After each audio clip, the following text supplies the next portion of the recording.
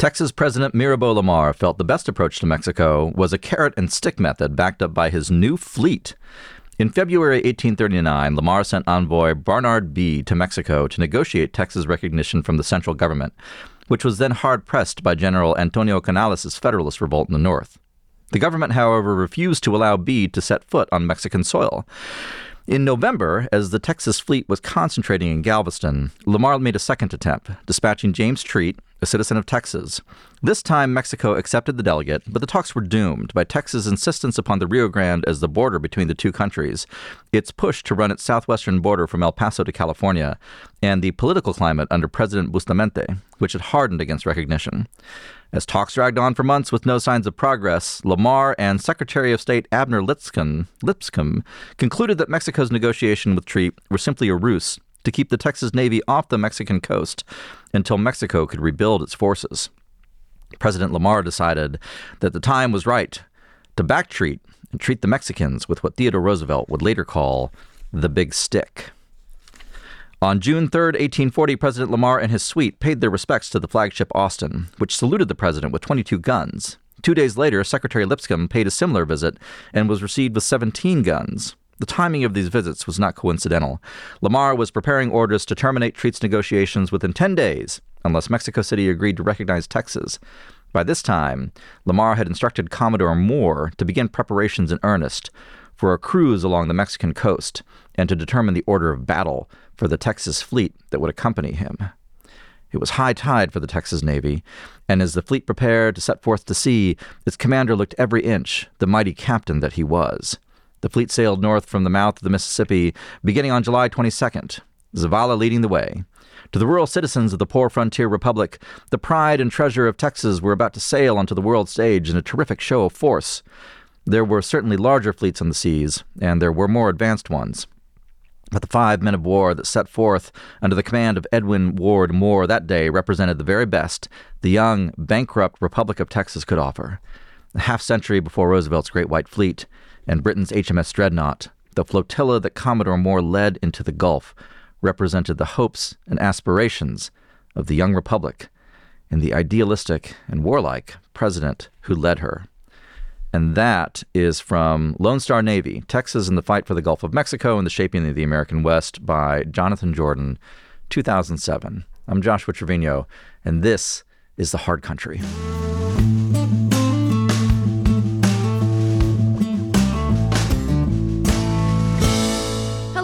And welcome to the Hard Country podcast.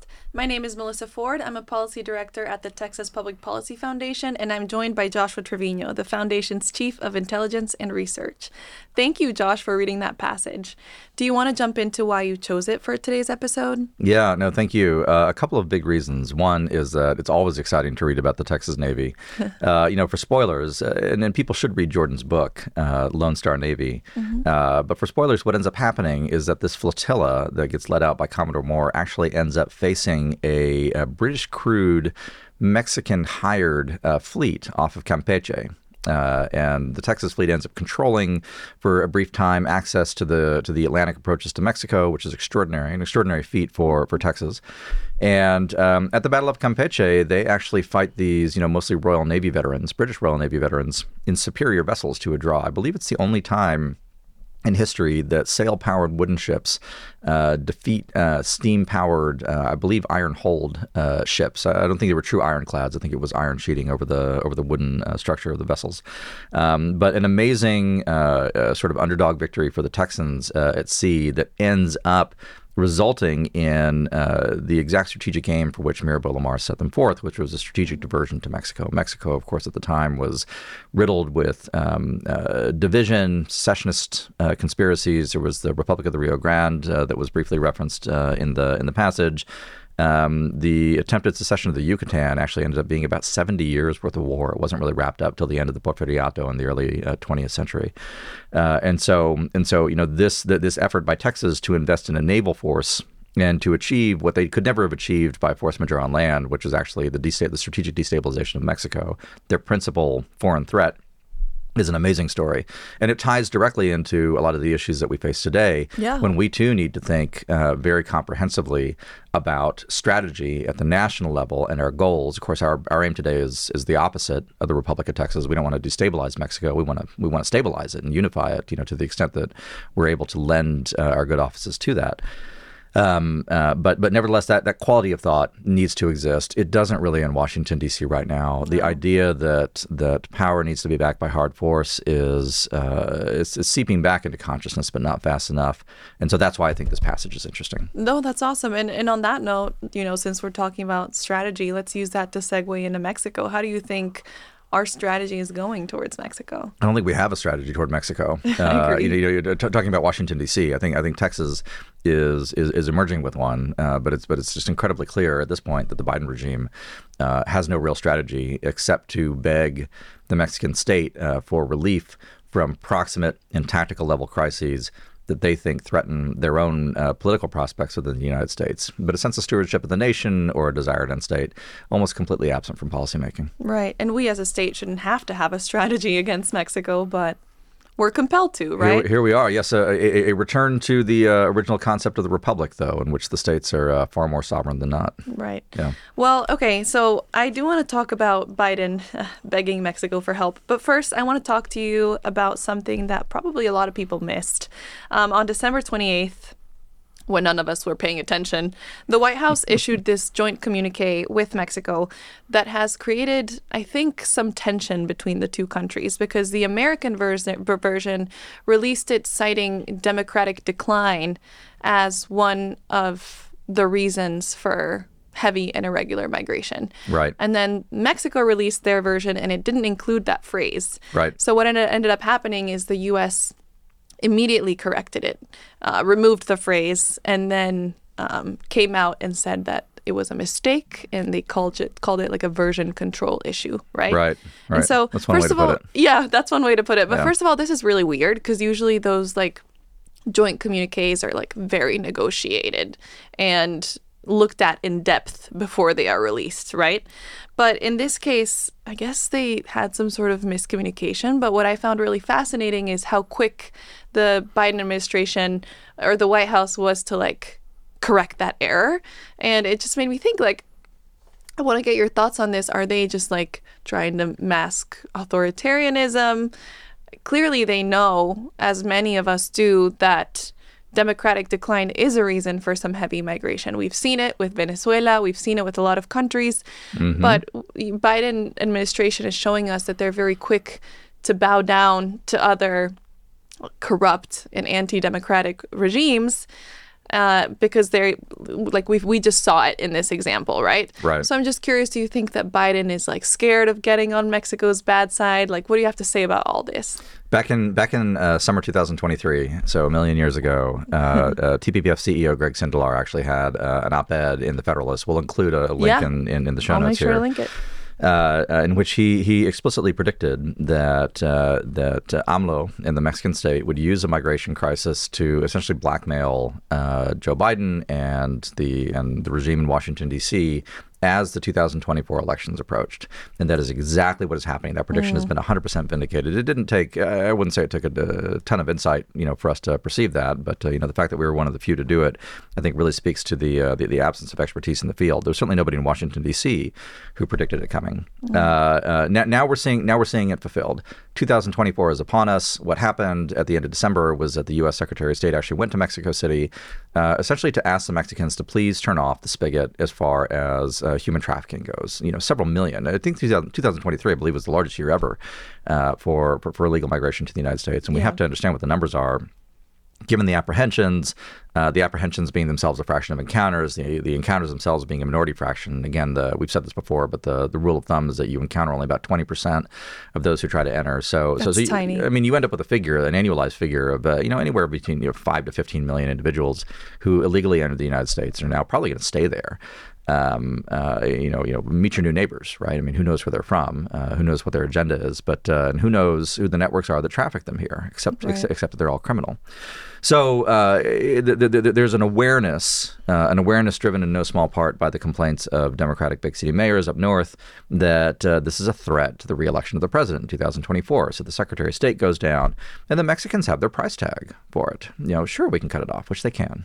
They could cut it off at any time if they chose to, but they choose not to for two reasons. One, they know it's huge leverage against the United States. And the other, as we've discussed many times in the show, is that they themselves profit from the trafficking networks and the criminal cartels that run this massive migration of millions, plus the remittances that then come back to Mexico and Latin America as a consequence. So the price tag exacted by the Mexicans that we know about was this. We know that the Mexicans asked the federal government to shut down Texas' attempts to control the border. Texas has had two major efforts. One has been the erection of physical barriers outside Eagle Pass. We talked about that in a previous show. Federal personnel have since been, litigating against the barriers, removing them. The Mexicans have said, and I believe AMLO himself said at one of his mañaneras, that was done at Mexican state request. So that's one episode. Another episode came with this meeting between Secretary of State Blinken and Mexican officialdom. Probably the usual suspects there at SRE. But announcing, immediately after, I think it was literally the day after. I'll have to double check that. That after this communique, the federal government announced it was suing Texas, litigating against Texas SB 4 from the 88th regular Texas legislative session. It might have even been the same day. Might have been the same day. Yeah, it was certainly within 24 hours, right? And so clearly the two are linked. The Mexicans want to shut down Texas. Now, all this begs a question, of course, if the Biden regime is so concerned about the effects of illegal migration and they're begging the Mexicans to stop it, why don't they just work with Texas? Because Texas can stop it. I mean, Texas actually has the operational capacity and certainly the political willpower to do it.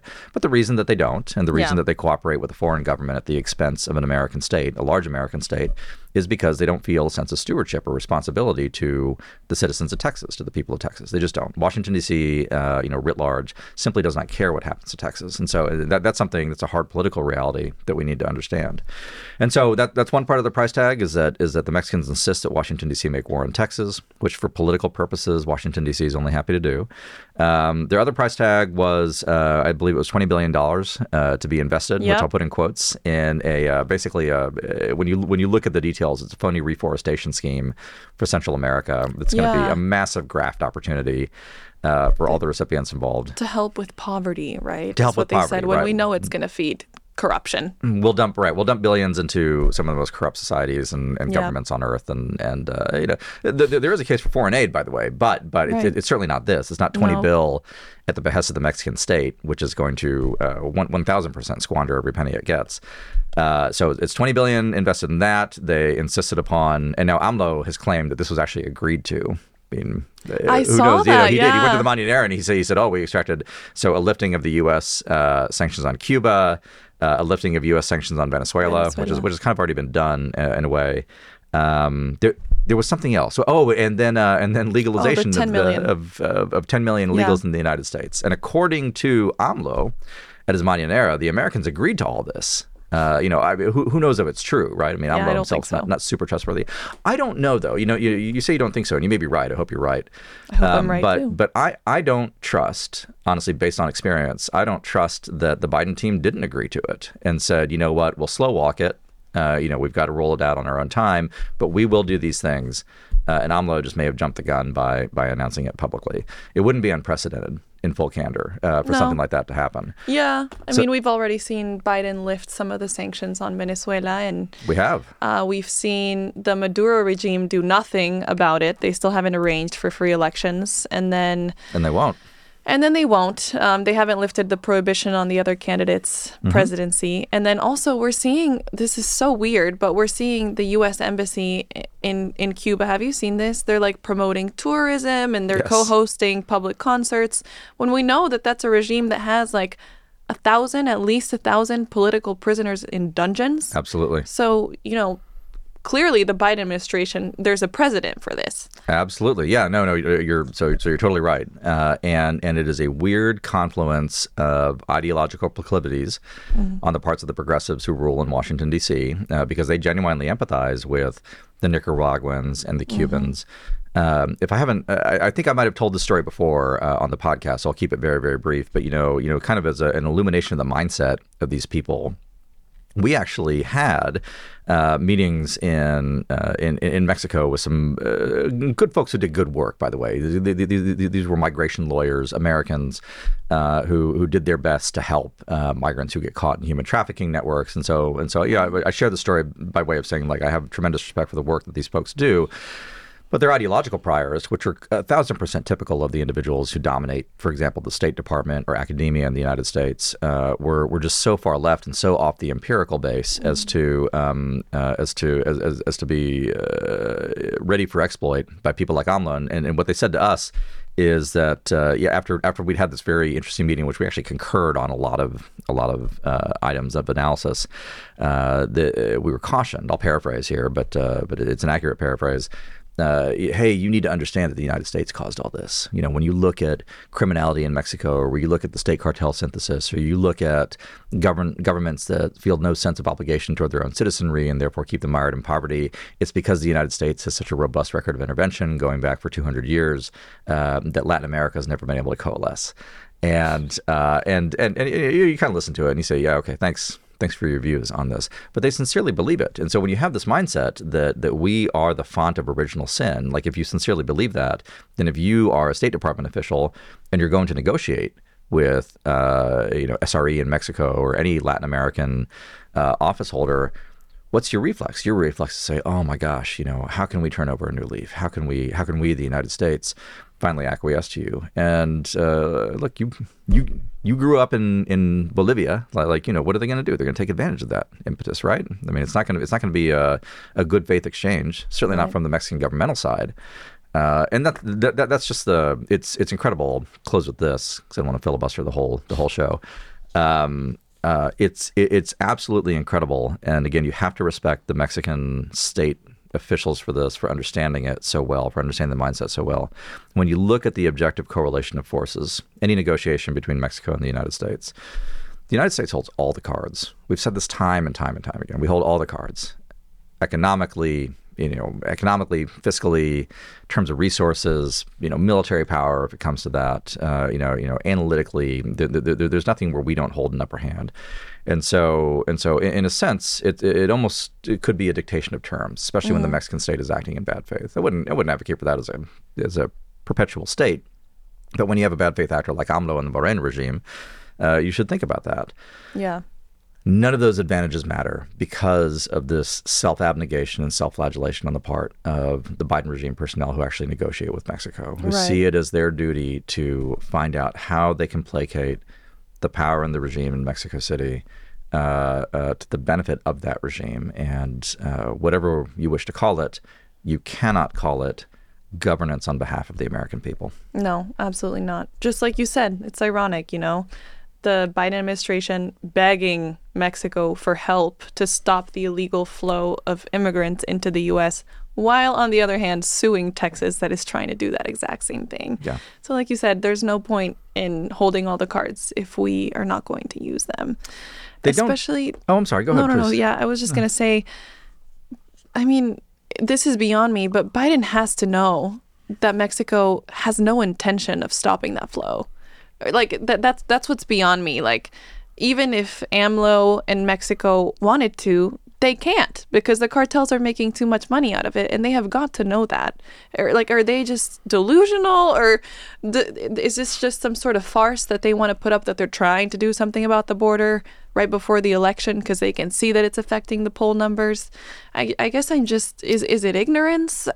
Well, I mean, I think there's multiple questions in there. I mean, one thing I think is I think, and I think people of goodwill disagree on this. I actually think the Mexican state could stop the migration flow like that if it chose to. Sedena, the army, which is, let's be honest, riddled with traffickers itself, and is highly corrupt, is still the single most powerful force within Mexico, just from a force majeure standpoint. And if they chose to, they could do what they did in 2018-19 and shut down the illegal crossings. The flow right now is not forced upon the Mexican state. The Mexican state has chosen to acquiesce to it, but it could end it if it wished. So I think that's part one.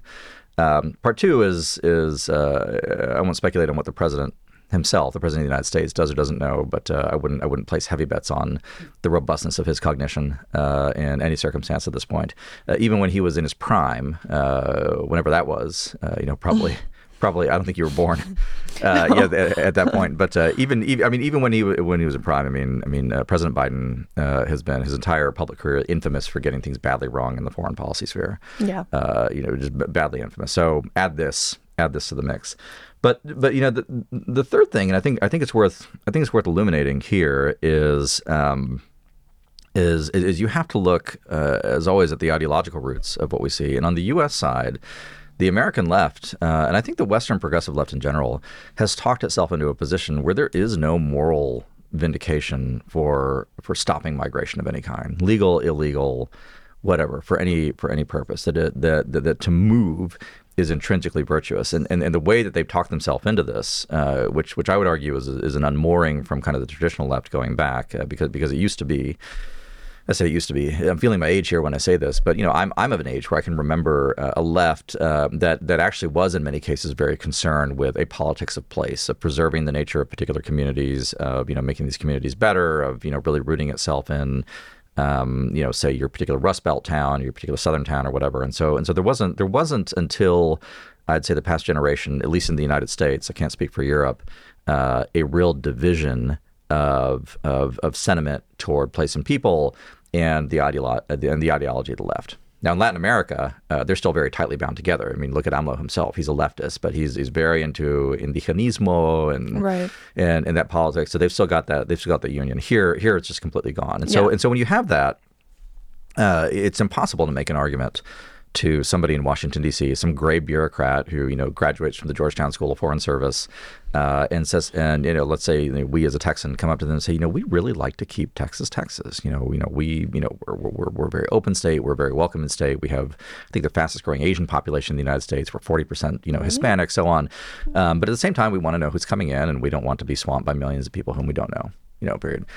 To them, that's a morally illegitimate argument. You can't proceed from the basis of arguing for the preservation of the polity or the community or anything like that, because those things simply don't have intrinsic value. And there's a line to be drawn from, this is a little bit external to the ambit of the show, but there's a line to be drawn from the desire to, for example, destroy monuments. They just removed a statue of William Penn. The famous Confederate William Penn has been removed from an NPS property in Philadelphia in the past week, which is I don't even know on what grounds. Apparently, it wasn't inclusive enough. But if a Quaker who establishes a colony for toleration is not good enough, who is? But we've seen it with Penn, with Jefferson, with Lincoln, Theodore Roosevelt, and so on. That erasure of history is hand in glove in U.S. political culture with this belief that there is no legitimate grounds for opposing migration of any kind in any circumstance, and that is. The twin destruction of both the past and the present is the end of the nation, taken to its logical extreme. Wow.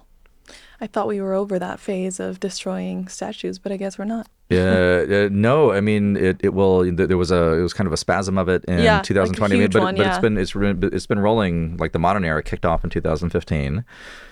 And it's been rolling, and 2020 really intensified it, but it's still going on. Yeah. Like those people are still out there, and the work of erasing American history, is for them, it's not over. Yeah, and it's happening more quietly now. I feel like it's not getting a lot of attention. It's been institutionalized. I think that's probably the right way to put it. Okay. Yeah. Well, let's shift gears a little bit. I know we have a lot to cover. Let's talk about what's happening in Ecuador. I know that you have seen a lot of videos, you've seen a lot of articles, and our listeners probably have too, but they are dealing with this horrifying wave of violence. Yes. Including murders, including kidnapping. You've seen videos of cars being torched. There's inmates, including drug lords and gang leaders escaping from prison. One of those actually is Ecuador's most wanted criminal. Right. No big deal. Yeah. And there's, prison guards being taken hostage and killed. Executed, yeah. Yeah, I saw this horrifying video. There's videos of all this stuff, by the way.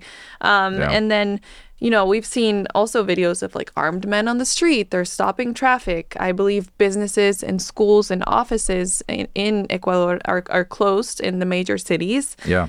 And then the last thing that a lot of people have probably seen this week, just because it's such a shocking video, is the live broadcast of this TV station that was on air on Tuesday in Guayaquil, when it was stormed and taken over by 13 gunmen with explosives, dynamites, these long-range guns. This is all on video, by the way. Yeah. This was broadcasted live for at least 20 minutes before the media employees were rescued. And so that's one thing that seems like out of a bad movie, And then I guess police later arrived. They rescued the employees, but thankfully nobody was killed, by the way. But a cameraman got shot, and then someone got their arm broken.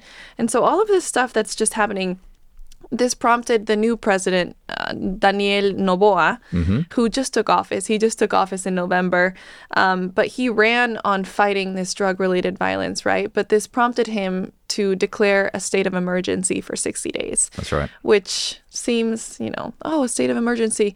But I think I told you this yesterday, but I looked into it, and the last administration, the last president did that 22 times. Who was the last president? Was it Correa? Was he the last president, or was there one intervening? So okay, well, it's two of us. There was one. Yeah, I'll link it or something. We apologize to the hard country listenership. We don't know the previous Ecuadorian president. So please go ahead. I might think of it because I looked into him a lot yesterday. I just can't remember right now. But he declared a state of emergency 22 times with no result. Yeah. So that's very discouraging. But the current president, Noboa, he also decided that he would name 22, I think, or 24 of these gangs terrorist organizations, which I found very fascinating. That's very interesting. But what a lot of people don't know, again, is that this violence is not new. In 2022, which lifetime ago, Ecuador became one of the top 10 most violent countries in like Latin America and Central America, Caribbean. Yeah. And in 2023, they had their bloodiest year ever, and they are now in that top 3.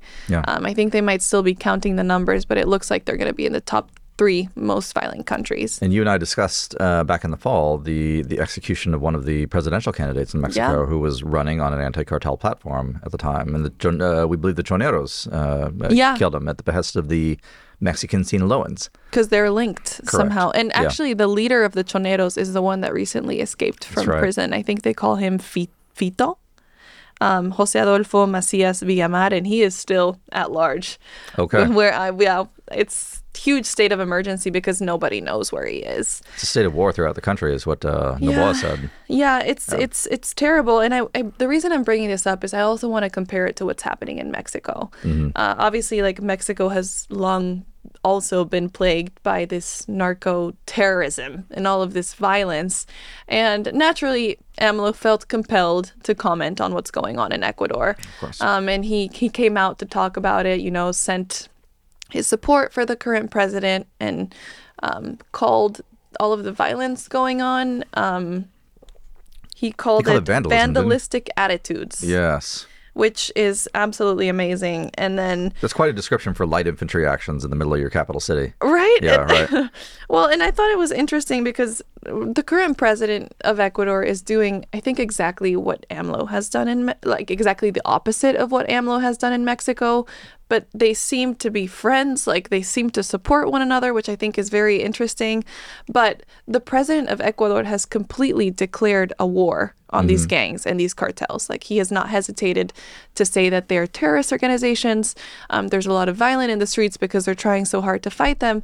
Whereas AMLO has this, of course, we know like his hugs, not bullets policy. Right. And so I just thought that was fascinating, one.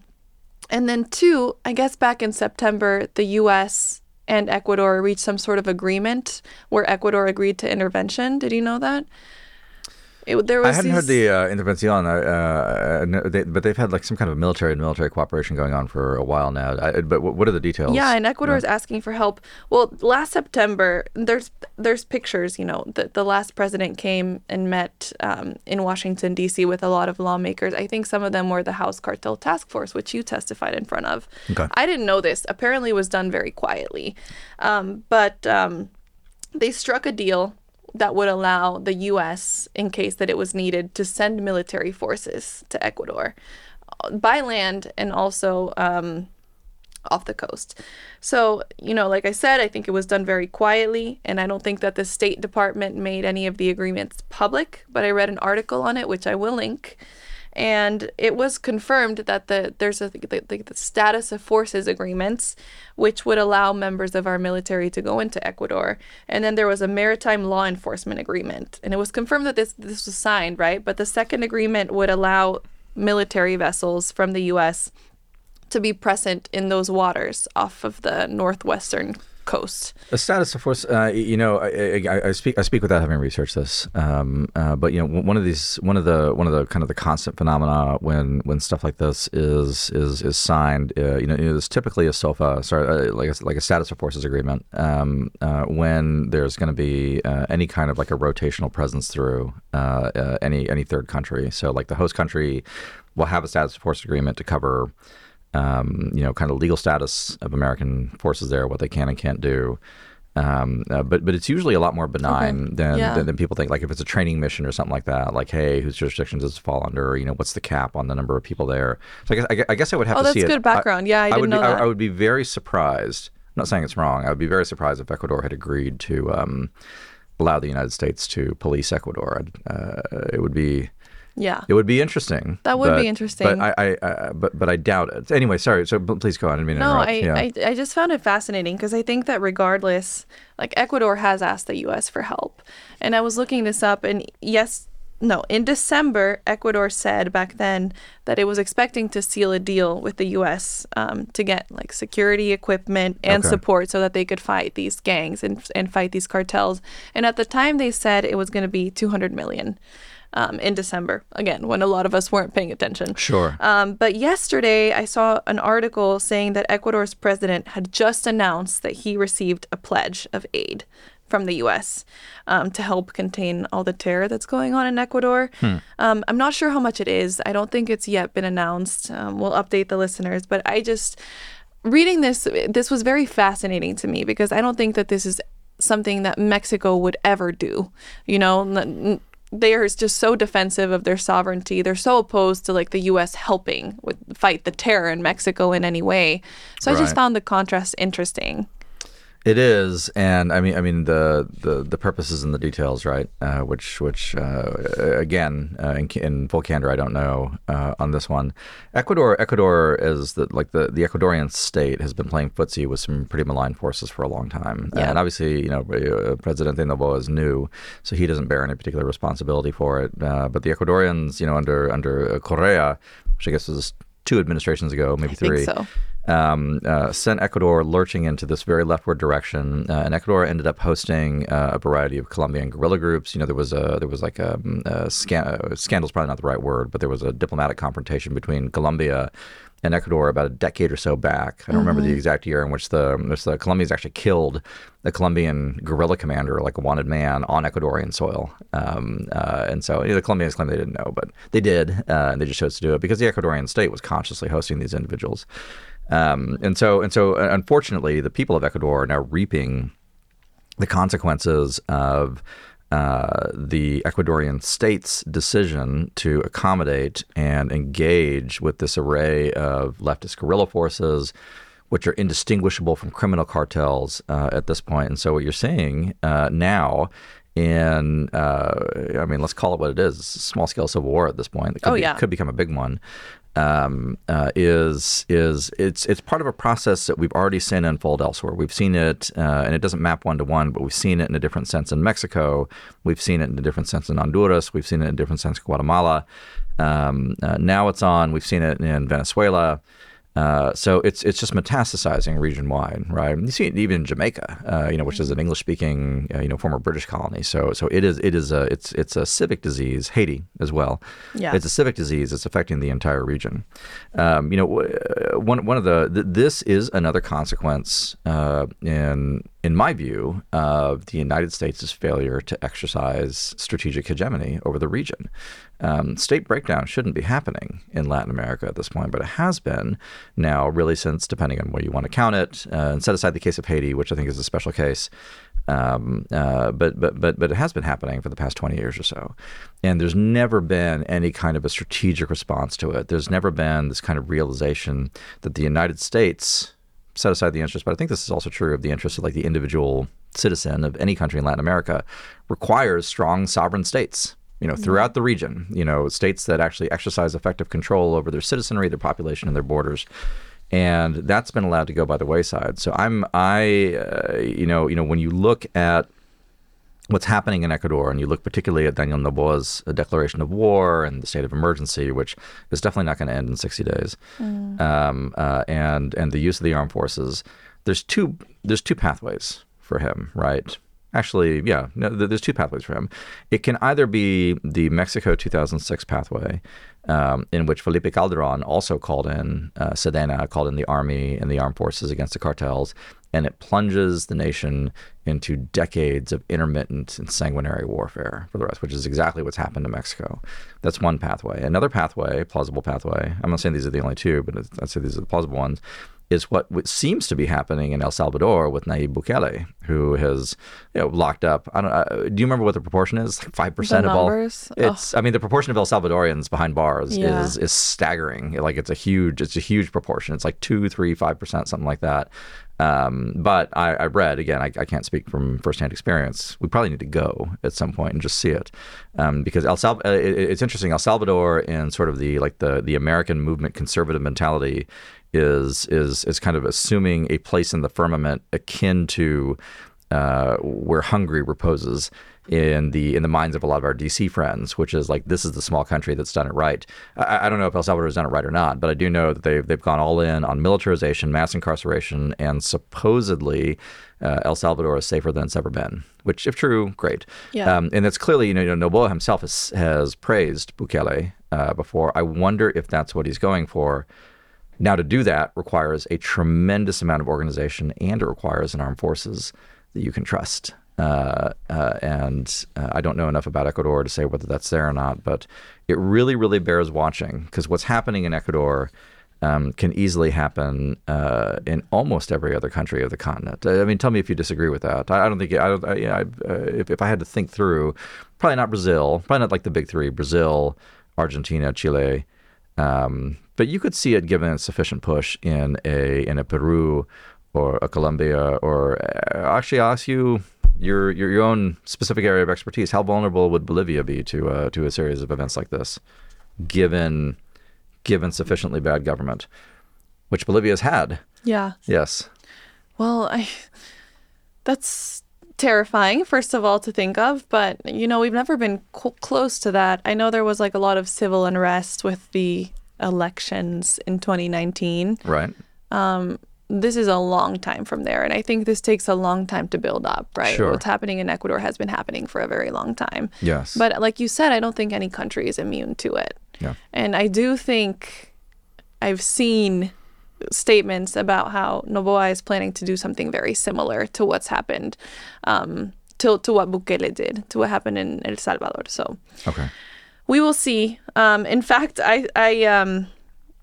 I saw that he is going to involve like the armed forces in fighting cartels. I don't know if you saw that. And it's part of his declaration. Yeah, it's one of his plans. But I saw an article that kind of made me chuckle a little bit in El Financiero yesterday. And it was titled, Ecuador quiere aplicar la receta AMLO y pedirá que militares puedan combatir el crimen. And that to me was kind of funny, because I was like, where are people getting this impression that AMLO is like actually trying to fight the cartels? but I'm sure AMLO loves being linked with militarization of the anti-cartel strategy. Right? That's fantastic. Yeah, I thought that was funny. Yeah. But so since we're speaking of Mexico, we can go back to that before we close. But I just found it sad because what's happening in Ecuador is like truly heartbreaking. But it's been happening right here. It like has. our neighbors are going through it in Mexico, and there's so much violence there just this week, and I think last week too. I'll tell you about some of the terrible stories that I've seen really quick. I'll summarize them. Okay. But 30 people were killed in Chiapas because of a clash between the CJNG and the Sinaloa cartels. 5 medical students were found dead inside a vehicle with signs of torture. 4 bystanders were shot while they were at a hair salon. 11 people were killed by criminals at a holiday party. 9 bodies were recently found in San Juan del Rio in Querétaro in the trunks of 2 vehicles. In Querétaro. Yeah, I'm going there in like 2 weeks. Good heavens. So again, this late last week, there was this drug cartel. I don't know if you've seen these videos that attacked this remote community in Guerrero. Oh, this is the drone attack. The drone attack, Yes, yeah, with please. drones Yes. and with gunmen. Yes. And it's believed that at least 30 people were killed. And what's really sad is this hasn't been confirmed because authorities have not been able to go into this area. Oh, yeah. It's this remote area. Yeah. But it's believed that these people, it's the Elidoro Castillo community, were just caught in this like escalating war that's happening between La Familia Michoacana and the Jalisco New Generation cartel. Just imagine the sophistication of the cartels mounting a drone attack that kills 30 people. 30 people. In a small community. I mean, that's Ukrainian front stuff. And this is the same community where back in October, a police chief and 13 other policemen were ambushed and killed. So it's not uncommon. It's not like a newsflash story. We're going back and forth between all of these terrible cases. We can't even keep up with how many horrible things are happening in Mexico. And I just think it's not any different than what's happening in Ecuador, but we see AMLO in his mañanera just showing so much pity, right, for Ecuador and sending this hope for peace to be reestablished in their country where Sure. What does about he his? not realize? Yeah, does he not realize what's happening in his? And not just the violence, but less than 4% of these criminal investigations that we have in Mexico are ever solved. That operational sophistication, how long does it take to drive to Guerrero? It's about 11 hours, right? I think so. I think so. I mean, assuming that you did not have narco checkpoints. So we're not recommending to our viewers to drive to Guerrero. I just want to be really clear. But I don't know, 11 hours maybe? I would need to map it out. So it's Beaumont to El Paso. You could drive there. So just imagine that within driving distance of your home, you've got these personnel who have benefited from, take your pick, operational expertise that's indigenous, from within Mexico, from Hezbollah trainers, from Wagner Group trainers, from the array of Middle Eastern contacts that we know that the cartels have. And they're building drone swarms that, conduct a massacre. The drones in a small town, as they continue to lose respect for and fear of the United States, the chances rise asymptotically, I think, that comes here. And, I'll end with this, but people are getting really sick of it. They're starting to take matters into their own hands. I don't know if you saw. Yeah, Mexicans are. Please. Yeah. And I don't know if you saw this story, but this month there was this story, and there's a video too. There's partly a video, but there was these campesinos, these farmers in central Mexico. They were just fed up. And they unleashed all of their fury on these gang members that came into their land and tried to extort them. Did you see this story? I saw the news story. I don't know if there was... Yeah, they used rifles and they used machetes to chase down and kill, and they did kill 10 members of this local cell of the Michoacan family cartel. And so some of it was caught on video again, but people in social media that were seeing this video and these reports were celebrating it, right? Because it's this story about these regular citizens that triumphed over their oppressors, right? But, it's just really sad. I started thinking about it, and the fact that they had to do that and take matters into their own hands because they have a government that's derelict Right. kind of like we are, right? Yeah. In Texas, there's a lot of similarities there. I think that's more of a tragedy than a victory, that they can't count on their authorities to protect them. These autodefensas, these local self-defense groups have been around for several years now in places like Michoacan and Guerrero and elsewhere in Mexico. And it seems like, I'll overgeneralize a little bit, but one of three things happens to them, or really one of two things happens to them. They either become criminal organizations themselves, because then they become the power holders that are local, and link up with one of the rival major cartels. Very common. Or we saw this, I believe, in Michoacan 7 or 8 years ago. David Ogren, by the way, did the key reporting on this. The federal government rolls in and suppresses them on behalf of the cartels with whom they work. So I don't applaud what could possibly describe as a lynching, right? Because I haven't seen the video or anything like that. But at the same time, we should be aware that the history of these in Mexico is not a happy one, and that even if they succeed and are wholly virtuous, the state will crush them down, and that too is part of the tragedy of Mexico. Well, we'll see what happens. I know we have a presidential election coming up, not just in the U.S., but in Mexico. And it seems like the one coming up in Mexico, there's a single issue that people are voting on, and that's security. I hope that's the case. Do we know that? Do we have evidence that that's the case, that they're voting on security? Or because security's always been in previous Mexican elections, it's there, but it's never the surpassing issue that one might think.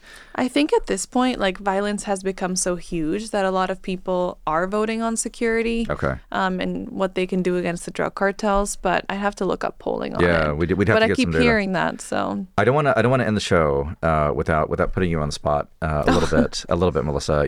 We had a robust conversation over the past 24 hours of popular music in Latin America, which apparently I know nothing about, which is fine. I'm happy to know nothing about it. But who's big right now? What are the young people listening to? Okay, I'll tell you. Go ahead. Peso Pluma is huge right now. Do you know who that is? I have no idea who Peso Pluma is. I'll tell you, at least in Latin America. Tell me. So he's from Mexico. He's from Sinaloa. Oh, he's from Sinaloa. And okay. I believe, is he a narco corrido guy? Is that his? Actually, you should look it up. I believe there's ties. Of course. Okay, please. Yeah. But I was telling Josh at the beginning, for our listeners that weren't here, we were talking about how big corridos have gotten everywhere. Mexican style corridos. Yeah. Just in the last year, maybe even less, maybe in the past 8 to 10 months, Mexican style corridos have become huge. Everyone's listening to them. All the artists that were doing reggaeton and other kinds of musics are now they're shifting a little bit towards the corridos, rancheros. What's driving that? I have no idea. Is it because it's associated with the very alluring criminal lifestyle? And no, because that's always been the case. It's always been the case. Yeah, it had reggaeton benefited from that too, actually. But no, it's just so Mexican cultural dominance is having a moment. Is that right? Yeah, I think part of it was the big artists started doing a couple of collaborations. So Bad Bunny did his collaboration with Grupo Frontera. They did this song that everyone started listening to, and then Peso Pluma became huge, and he only does corridos. Where's Bad Bunny from? He's from Puerto Rico. He's from Puerto Rico. Yeah. Okay. And so I think that people started listening to that, and they were like, where can we get more? So now everyone, I was telling you, even people that normally do reggaeton, Maluma, Karol G, they're doing this style of music because it's so big. And you were going to be at a Karol G concert in Mexico shortly. That's amazing. It's just a whole group of artists. I mean, I personally know nothing about. Yeah. I will continue to know very little about, honestly, but I am interested in the fact that the corrido has become... It's become huge. Big. The first time I heard my husband, David, listening to it, I was like, turn that off. What are you doing? Because it's just it's so rare. It's not the kind of music that we used to listen to. And just for the listeners, he's Bolivian also. Yeah, Bolivian. Yes, right, and I was like, what are you listening to? And it was Peso Pluma, who at the time wasn't so famous. The third time I heard it, I was like, turn it up. Okay. Yeah, so now it's become I found it fascinating because, as you know, like I was in Bolivia for New Year, I was in Bolivia for Christmas, and when we would go out, that's like all we would hear. Interesting. Yeah, there's a shift happening. So as I shared with you, I feel mildly proud that I discovered Shakira before she came to the United States, out from found her in Nicaragua, actually, back when she was just a Colombian artist. Before she was huge. I want to state for the record, though, to all the listeners, I'm not really a fan of Shakira's English language, like post big work. But Donde Están las Ladronas? Great album. Great album, early one. But all which say, so is she like she must be like an elder stateswoman now. Shakira? I mean, that was 25 years ago, right? No, she's still huge. She's still gigantic? She's still huge. Interesting. Yeah, people still like eat up everything that she puts out. And she has been putting out really good music recently. Okay, so you're a fan. Oh, for sure. Okay. She will always be the best. Well, you heard it here. In every stage. Let me just put in a plug for the Chilean Ana Tijoux and her 2014 album Vengo, which is fantastic. Anyway, the listeners can judge who has better taste, but it's probably Melissa. Thanks for the show. Thank you, Josh. That was a good episode. And thank you, everyone, for listening, and we will see you next time.